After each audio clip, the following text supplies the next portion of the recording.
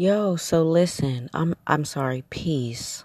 Something that just came to me and I wanted to share it with you before I forget because it happens so often.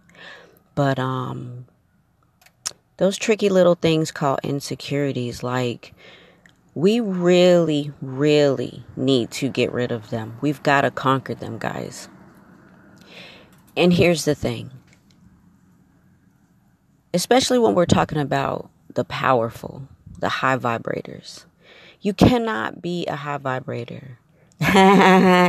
Anyway, and have insecurities. They just do not go hand in hand. Because, see, the problem that you're running into, if you encounter someone, how can you genuinely use your power of discernment if you don't know whether you're feeling this icky vibe because they're an icky, or you're feeling some type of jealousy, or you feel inferior for whatever reason or what have you. You know, whether their car is nicer, their house is bigger, they have more muscles or bigger booty or whatever. I don't know.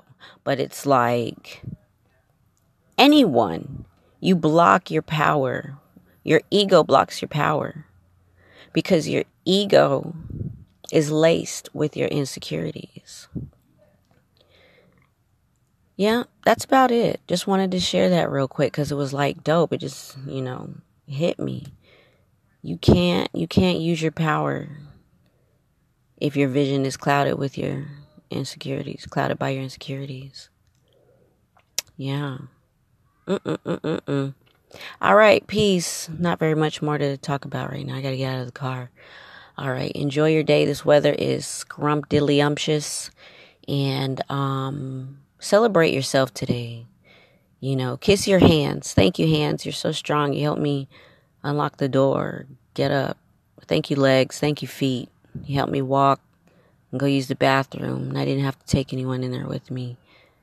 Thank you, hands. You put the food to my mouth. Now I ain't not hungry no more, Just take time and celebrate yourself and be grateful and, sit still in some sun somewhere.